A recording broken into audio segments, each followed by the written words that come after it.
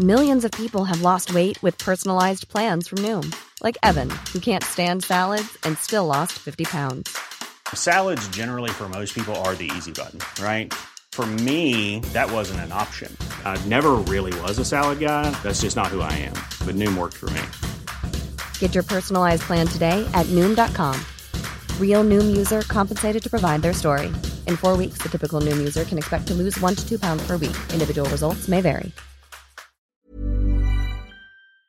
This episode of Politics Without the Boring Bits is sponsored by BT, because BT means business. BT knows that businesses come in many shapes, sizes and guises, from the person just starting out at their kitchen table to the biggest employer, which is why no matter what line of work you're in, they've got your back to help you succeed and do what you do best. No doubt connectivity is a must in Westminster, and it certainly helped us to get this episode created and distributed to you listening right now. BT already connects more than 1 million businesses and public sector organisations, offering secure and reliable connectivity. Nearly 3/4 of people running a business or side hustle feel they couldn't do so without reliable broadband and mobile connectivity. That's why having connectivity you can count on is a must for business, whether it be facilitating multiple devices being connected at once or making team calls or guest Wi-Fi access for customers. BT's connectivity helps keep you and your customers happy. Whatever your business, BT's got your back. Search BT's got your back.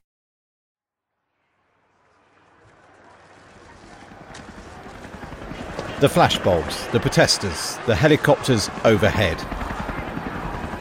Speech delivered from the lectern in Downing Street. The new Prime Minister turns and takes the 10 or so steps towards the most famous door in the world. But then what? What happens when you become Prime Minister?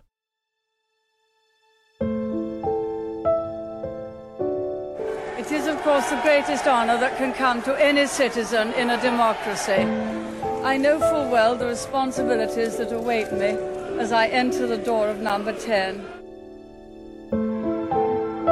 It is a very exciting thing to become leader of the Conservative Party, and particularly exciting, I think, to follow one of the most remarkable leaders that the Conservative Party has ever had. As I stand here before number 10 Downing Street, I know the huge responsibility that is upon me and the great trust that the British people have placed. This will be a new government with new priorities, and I have been privileged to have been granted the great opportunity to serve my country. In terms of the future, our country has a hung parliament where no party has an overall majority, and we have some deep and pressing problems.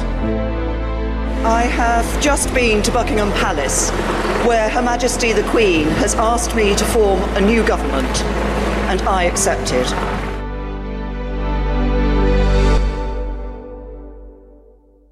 Welcome to this special edition of the Red Box Politics podcast in the Times. I'm Matt Chorley.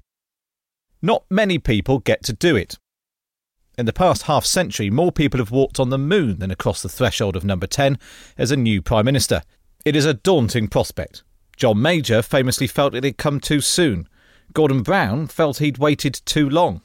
But there was no American-style transition period, so things moved fast. Tony Blair told me that no amount of planning can prepare for the realisation that you're about to run the country. You're never ready when you come straight in off the back of 18 years of opposition. In that sense, you're never ready. And, there is nothing really that prepares you quite for that if you haven't been in that position before. Was he frightened? Yeah, I was. Frightened is perhaps not the right word, but I was somewhat overawed, yeah. I think I was one of the very few sober people around that night. And I was very sober and very, very conscious of the responsibility. For David Cameron in 2010, there was the psychodrama of 5 days of coalition talks before it became clear that he would indeed be PM. Gabby Burton, the Tory leader's press secretary, recalls sitting in the leader of the opposition's office in Parliament. And then it all happened so quickly. It was literally I can remember David phoning Sam up and saying, it was at the table where he said, "Love, you better get your frock ready. We're going to see the Queen in about a couple of hours." And there was pandemonium. A quick trip to Buckingham Palace, which involves kissing of hands and being invited to form a government, and then a moment to gather your thoughts in the short drive down the Mall and Whitehall before delivering your first speech as PM. This speech matters. It's grown in significance. For Margaret Thatcher, quoting Sir Francis of Assisi, "Where there is discord, may we bring harmony. Where there is error, may we bring truth. Where there is doubt, may we bring faith. And where there is despair, may we bring hope." That was just a few snatch words to a huddle of cameras. It was easy for Tony Blair. Labour apparatchiks had packed the street with Union flag-waving party supporters. A decade later, Gordon Brown took no chances. On the morning he became Prime Minister in 2007, he went into a room in the Treasury with his gatekeeper Sue Nye and spin doctor Damien McBride to practice delivering his speech without notes. "Boo!" shouted Nye. "You're a bad man." Damien McBride got more into it. "Why did you sell the gold, Gordon? You ruined my pension. You've got blood on your hands." At this last insult, Brown stopped mid-speech and demanded to know, "Why is there blood on my hands?" Some of these speeches are more memorable than others. David Cameron declaring, "This is going to be hard and difficult work," had all the hallmarks of a speech written in haste. It was also delivered in the dark, thanks to the Dark Lord of Spin, Peter Mandelson. He advised Gordon Brown to leave in the early evening, still in daylight, but knowing that by the time David Cameron reached Downing Street, the gloom would have descended. So after the speech, waving for the cameras, the new Prime Minister makes their way to the door of their new home, new office, new power base. Waiting behind the door will be the Cabinet Secretary, currently Sir Mark Sedwell. The Cabinet Secretary, the most senior civil servant in the country, welcomes the new Prime Minister and their spouse, if they have one. The changeover is carried out with ruthless efficiency. Gus O'Donnell was Cabinet Secretary under Tony Blair, Gordon Brown and David Cameron. The people who work in Number 10 have lined up the corridor to clap out the outgoing Prime Minister. It's important. And that's quite traumatic. You know, they might have been there for a decade or more and you've known them well, you know their style, you know the way they work. So you say goodbye to them. Then you've got a very frenetic hour when you're rearranging the furniture. You're trying to work out precisely what a new Prime Minister might want.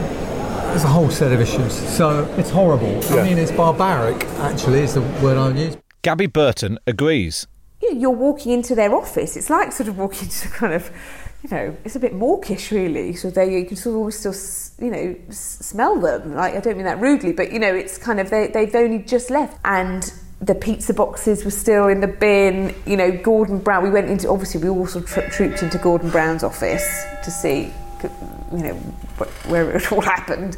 And the table had sort of scratch marks and sort of indentation marks where we imagined sort of mobile phones had been sort of smashed into it. I'm sure none of that was the case. The civil servants will line up, clap and smile and make their new boss feel welcome. This tradition is born not out of servitude to new masters, but a more practical purpose. In the pre-television age, it was a chance for Downing Street staff to see the new PM and their team up close so they could recognise them about the place. Katie Perrier entered Number 10 in 2016 as Theresa May's Director of Communications. It's very noisy, there's lots of clapping, there's lots of back patting, and people are realising that we're here now. It's now time to get on with it. Angie Hunter, who was Tony Blair's advisor and gatekeeper, says this moment illustrates the professionalism of the civil service. They are non-political. They don't display their political affiliations. And literally, that same group of people, as we went in, had been there an hour before, weeping, as John Major left. And Norma, you know, they would have walked, you know, they line the corridor from the door down to the Prime Minister's office. It's quite a long corridor in Downing Street. Lovely corridor. It's got windows, so it's light and wide. So you've got plenty of room for people on each side, you know, a sort of row on each side. And they had clapped out John Major, and they clapped us in, beaming.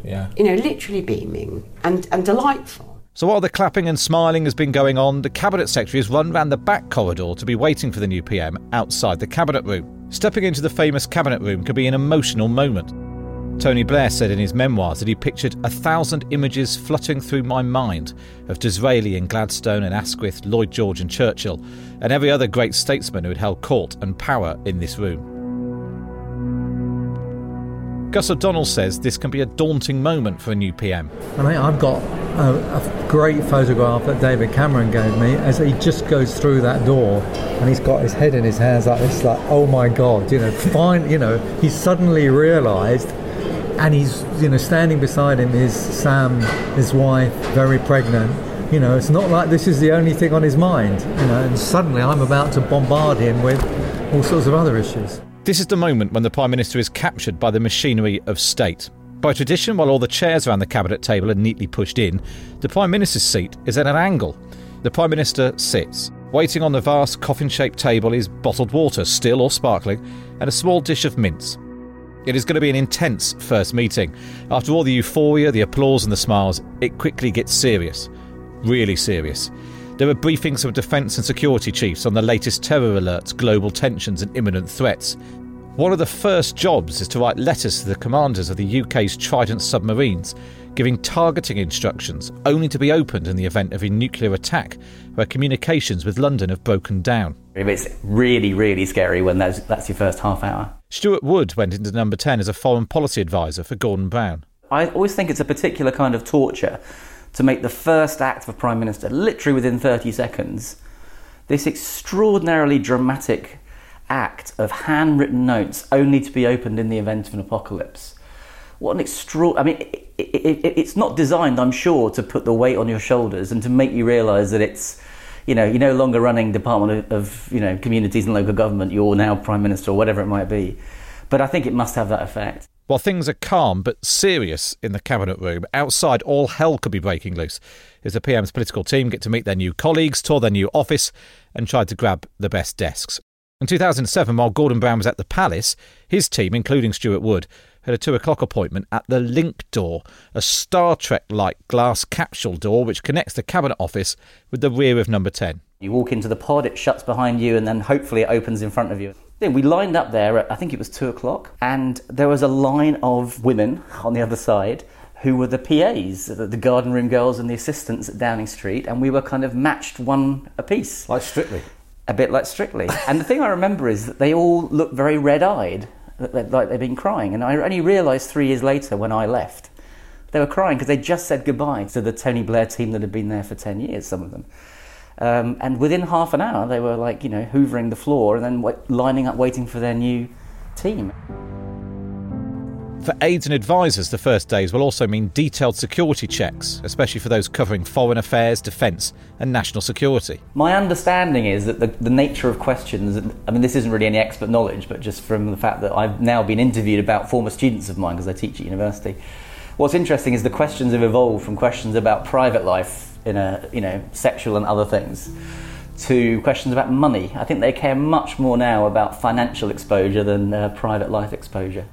The incoming team will also be warned against using their personal email addresses for government business and to be wary when travelling abroad to assume that foreign governments are listening in. Sue Nye gave Gordon Brown's team some extra advice. Always carry your paperwork in a folder to avoid official documents being snapped by photographers waiting in Downing Street, and never run.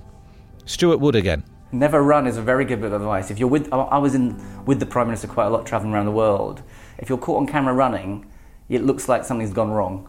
It is a strange quirk of British politics that the entire country is run from 3 terraced houses knocked together to form the office, state rooms and home of the Prime Minister. Inside of Downing Street is where it's like a slightly run-down Georgian country hotel. It's a little bit worn. It's not very amenable to a modern office environment. It's got sort of rickety staircases, uneven floors, little cupboardy rooms. Gabby Burton found it almost too much. I can remember just being so overwhelmed really by Number 10, the actual presence, actually being in that building, the smell of it. It just was like a sensory overload. Not that she was impressed with the decor. David's office, was a bit of a mess, if I'm honest. It was tiny. There was sort of, stains on the carpet. There was I always felt slightly, not embarrassed, but I think people were always very struck when they came in to meet the Prime Minister. Oh, right, this is your office? Are you serious? Because if you go to, let's say, meet the Cabinet Office Minister, they've got sort of, a Nick Clegg, I think, had a sort of tennis court. It's huge, Nick Clegg's office, yeah. We didn't have anything like that So I often joked in Whitehall, the smaller your office, the more important you are. For Prime Ministers with young children, living above the office could be a blessing, allowing them to slope off for an hour to see their families. The Cameron children would often be seen playing in their pyjamas as dignitaries visited. Gordon Brown, by contrast, struggled to relax. Yes, he didn't enjoy living above the shop, and I don't think many Prime Ministers do, from what I can tell. Not that he spent much time there, but when you went up to the flat, as we called it, you would sometimes get called to a meeting and then the secretary would say, oh, he's in the flat, so you get the lift up to the top. But the main lift in the main hall is how you got up there. And the flat felt a little bit like a place you were staying in for a long weekend. You had a few bags of Sainsbury's bags of milk and things, but it didn't feel like it was lived in. And Gordon Brown in particular, it felt much more home in Scotland, in Kirkcaldy, where he's from. Before relaxing on your first night in office, there's the small matter of putting together a government. If the updates on the state of the nation's security are sensitive, the details of the reshuffle require perhaps even higher levels of secrecy. Gus O'Donnell says a small office just off the Cabinet Room is used for the reshuffle. Mostly they're there. You need to make sure it's locked, and you need to make sure that you can't have someone going in moving the names around, as it were. In comes a whiteboard with magnets to write people's names on. Gabby Burton says that in 2010, as the coalition government was being put together, disaster struck. I remember this great big whiteboard being dragged in and all the names were put on, and then all the names, for some reason the magnetic thing stopped and all the names dropped off. We were back to square one. I'm sure some people got different jobs. Both Theresa May and John Major were propelled into number 10 with such haste that they'd given little thought to their top team. Gordon Brown, by contrast, had been planning it for months, perhaps years, right down to every junior minister and aide. In addition to the rather quaint idea of choosing the right person for each job, other considerations are also taken into account. In the new Labour years, it meant balancing Blairites and Brownites. The coalition had to have the right number of Tories and Lib Dems. And since 2016, balancing Remainers and Leavers has been seen as critical. It is likely that only the very top jobs, Chancellor, Foreign Secretary and Home Secretary, will be announced on the first night to give the papers something new for the morning. The rest of the Cabinet will be rolled out the next day, with more junior jobs to follow. Would-be ministers are brought into Downing Street, either through the front door or via the Cabinet Office, and left in a small waiting room just off the main entrance to number 10. In 2016, Katy Perrier was overseeing the release of who had got what job. And we had a moment when Boris did arrive, and he said to me, you know what I've got, don't you? And I said, yes, but it's not for me to tell you or ask you or mention it, it's for the Prime Minister, so you just have to wait a little bit longer. Boris Johnson was then summoned to the Cabinet Room to be offered the job of Foreign Secretary before returning to a makeshift photographer's studio where portraits would be taken to mark the occasion. A slick operation, but not perfect. We had a funny moment where, well, it probably wasn't funny for George Osborne. George walked past to come in, and one of the members of the team said, can you just repeat that? Philip Hammond is the new Chancellor. And George heard it as he walked past. And just gave me a wink, which was, don't worry, I know what's coming, don't worry about it. And, very professionally kind of carried on walking and went in to see the Prime Minister. And, at that point, people got shouted at a bit to say, keep your voice down. This is, confidential until it's announced. That was technically the point that George Osborne found out, was because he overheard someone in the corridor. Yeah, George Osborne got fired via someone shouting in the corridor. In between appointing their top team, a new PM also has to keep popping out to take calls. The World and his wife wants to offer congratulations. For new arrivals in Downing Street, Switch is about to change their lives. The Downing Street switchboard is staffed by a team of crack operatives able to get anyone on the phone from anywhere at a moment's notice. Vital when the leader of the free world is calling. And the reason I was hovering was because the next thing he did was to take a phone call from George Bush, who was the president at the time. And I was ushered into a downstairs a room where I listened in to that conversation with 4 or 5 other people in a soundproof room. Technology has obviously changed the role of Switch. John Major and Tony Blair didn't have a mobile phone. Gordon Brown was less of a stickler for process and was text and email at all hours. These days, a Prime Minister could bypass Switch by WhatsApping their ministers or advisors or other world leaders. They could also bypass their press team by firing off tweets, creating the havoc that Donald Trump seems to thrive on in the White House. If Donald Trump were Prime Minister, as it were, I would have kittens, because that's just not the way our system works. Gus O'Donnell warns there'll be hundreds, if not thousands of calls from friends and family. And there'll also be well-wishers from the extended family. Yeah. And these may be members of the extended family that the Prime Minister's forgotten all about, but they may feel that now their third cousin twice removed has become Prime Minister, they really need to congratulate. So you've got to try and balance and understand, who are really the best friends, who are the people that should be getting through and who shouldn't. For some, a phone call is not enough. Gifts, many terribly expensive, are dispatched. Anything worth more than £140 is seized by the Cabinet Office, and if the PM wants to keep it, they have to pay for it. In July 2016, Theresa May was sent shoes, clothes and makeup.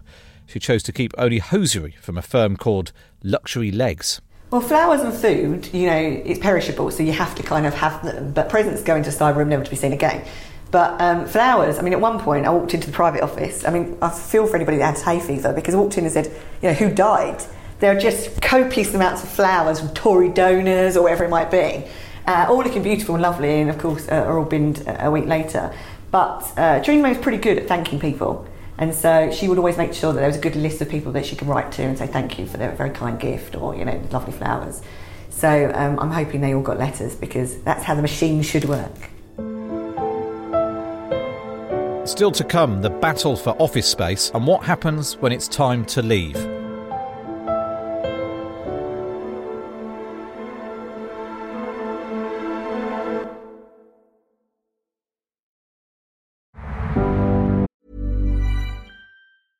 Introducing Wondersuite from Bluehost.com. Website creation is hard, but now with Bluehost, you can answer a few simple questions about your business and get a unique WordPress website or store right away. From there, you can customize your design, colors, and content. And Bluehost automatically helps you get found in search engines like Google and Bing. From step-by-step guidance to suggested plugins, Bluehost makes WordPress wonderful for everyone. Go to Bluehost.com/Wondersuite. Finding your perfect home was hard, but thanks to Burrow, furnishing it has never been easier. Burrow's easy-to-assemble modular sofas and sectionals are made from premium, durable materials, including stain and scratch-resistant fabrics. So they're not just comfortable and stylish, they're built to last. Plus, every single Burrow order ships free right to your door. Right now, get 15% off your first order at burrow.com/ACAST. That's 15% off at burrow.com/ACAST.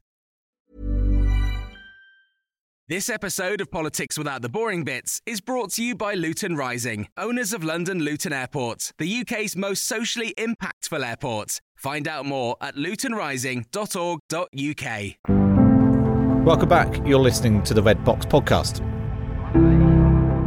In most workplaces, having your own office would be a sign of status, but in Downing Street, it can leave you cut off from the action. Chiefs of staff position themselves right outside the Prime Minister's office, acting as gatekeepers, deciding who gets in and who doesn't. Informal, snatched conversations are often more effective than planned meetings. You felt sometimes like you should hover if you knew something was up in your area. It was almost like you wanted to be a bit of a bad smell, just sort of lurk around a bit, hope that you caught someone's eye, and then they'd say, oh, you better come in, it's your issue. Stuart Wood again. Under Theresa May, there was to be no hovering. Katie Perrier remembers that a sofa outside the PM's office, used by hoverers, was soon removed. And it was made clear to you that you do not linger in this office. You are only to come when you are invited. And if you're not invited, you're not to come here. In the early days of the May regime, a small side office was commandeered by her Chiefs of Staff, Fiona Hill and Nick Timothy. It became known as the Bollocking Room. And you knew that if you were asked to go in there in the next hour or so, you knew it was not going to be necessarily pleasant. Occasionally it was pleasant, and occasionally it surprised you, and then it would be business as normal. If you had a team meeting in the Bollocking Room, then you really knew you were all for it. David Cameron had formality forced upon him. The coalition meant Nick Clegg and his Lib Dem team were co-tenants in Number 10. Conservative spin doctors and policy advisors were told to share office with their Lib Dem opposite numbers. Gabby Burton was made to share with Lib Dem Lena Peach.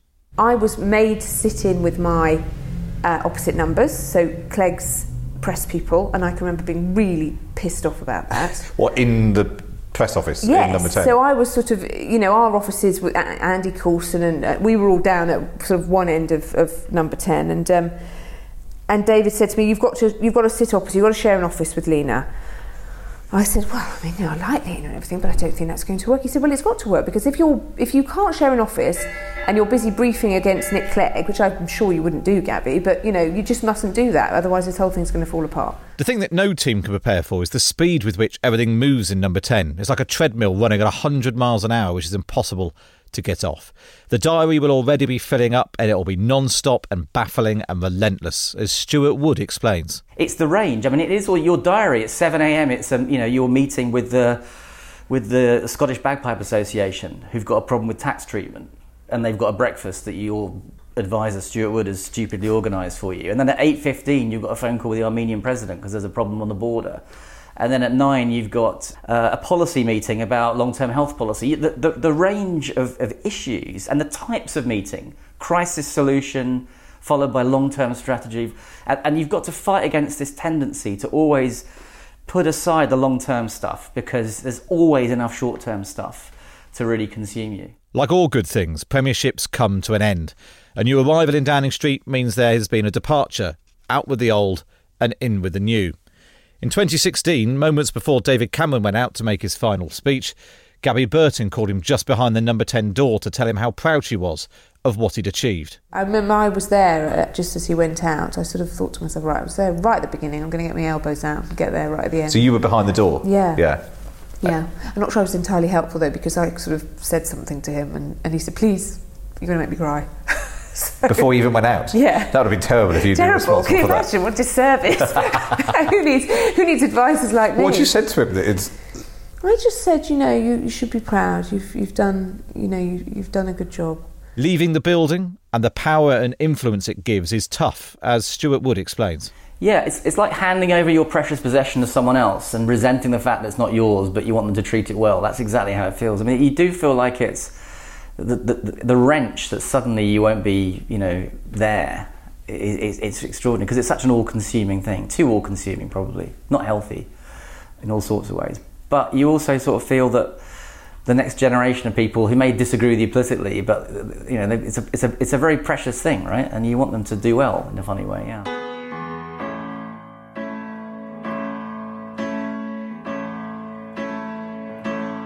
And so it ends as it began, with letters. Before leaving, Gordon Brown wrote 3 letters, one to David Cameron, left under a bottle of whiskey, one to Nelson Mandela, and one to Aung San Suu Kyi.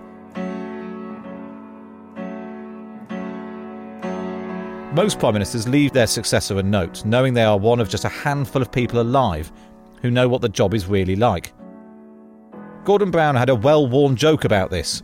He used to say that when you finish in your job and your successor is taking over, you hand them 3 envelopes. When there's a crisis, and there always is, they open the first letter and it says, blame your predecessor. When there's another crisis, the second envelope says, blame the statistics. And finally, the third envelope says, prepare 3 envelopes. Ladies and gentlemen, we're leaving Downing Street for the last time after 11 and a half wonderful years. When the curtain falls, it's time to get off the stage, and that is what I propose to do. And I wish everyone, friend or foe, well, and that is that, the end. Only those who have held the office of Prime Minister can understand the full weight of its responsibilities and its great capacity for good. Most people wish their Prime Minister well and want them to stick at it and get on with the job. So I want to take this moment to say thank you. But with enormous and enduring gratitude to have had the opportunity to serve the country I love.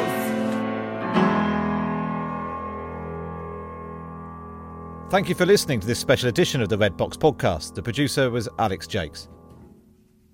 For more on what happens when you become Prime Minister, read my special feature, including photos of me imposed on key moments in Downing Street history at thetimes.co.uk. But for now, my thanks to all my guests. For me, Matt Chorley, it's goodbye.